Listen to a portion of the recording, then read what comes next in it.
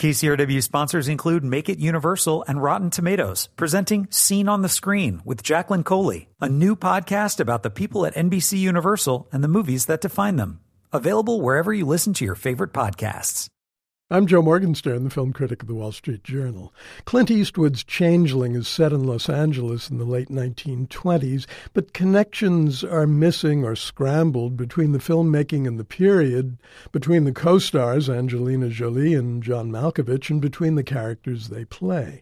The film is based on a true story. In 1928, a telephone operator and single mother named Kristin Collins came home from work to find that her 9-year-old son Walter had been kidnapped. The LAPD was under pressure to solve the case, and months later they claimed to have found Walter, but the child they produced was not Kristin's son. When she refused to agree that he was, she was committed to a psychiatric hospital where she languished for days until the boy admitted to the police that he was an imposter. It was a bizarre case with many ramifications: systemic police corruption, the discovery of a mass murder, and a mother's steadfast belief that her child might still be alive.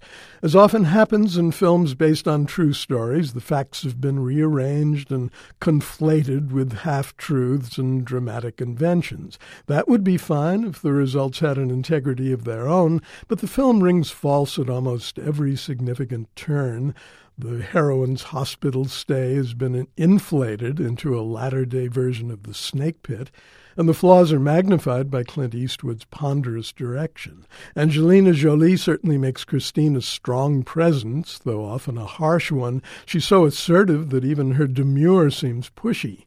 John Malkovich is a radio evangelist who takes up Kristin's cause. Malkovich plays the cards dealt him by the script, but it's not a winning hand, even though the character does have a basis in fact. This preacher is a device, just as Kristin is a bloodless construction. They intersect at crucial moments, but they don't really interact. Changeling sees the past as a remote country inhabited by outsized characters playing big scenes.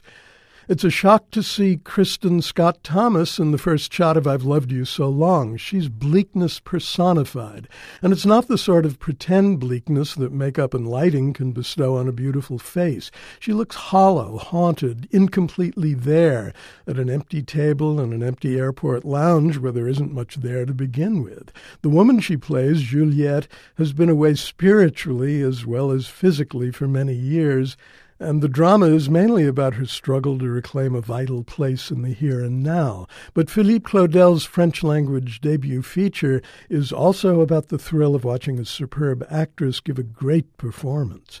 Until now, the writer-director has been known primarily as a novelist. A literary sensibility can get in the way of filmmaking, but this film is all the more fascinating for it, even if the script sometimes strays into contrivance. The only plot point I'll give away is one that figures prominently in the trailer. Juliette has been serving a term in prison. Her first refuge in the outside world is the home of her younger sister, Leah, a college professor played with singular delicacy by Elsa Zilberstein. They haven't seen one another for 14 years, so Juliette's spiritual solitude is intensified by her estrangement from her sister. In the hands of another filmmaker, Juliette's story might have been a familiar one of an ex-offender coming back into the world, but Philippe Claudel gives his heroine unusual depth, and Kristin Scott Thomas plays her with startling passion. I'm Joe Morgenstern, the Wall Street Journal's film critic, back on KCRW next week with more reviews. KCRW sponsors include Make It Universal and Rotten Tomatoes, presenting Scene on the Screen with Jacqueline Coley, a new podcast about the people at NBC Universal and the movies that define them. Available wherever you listen to your favorite podcasts.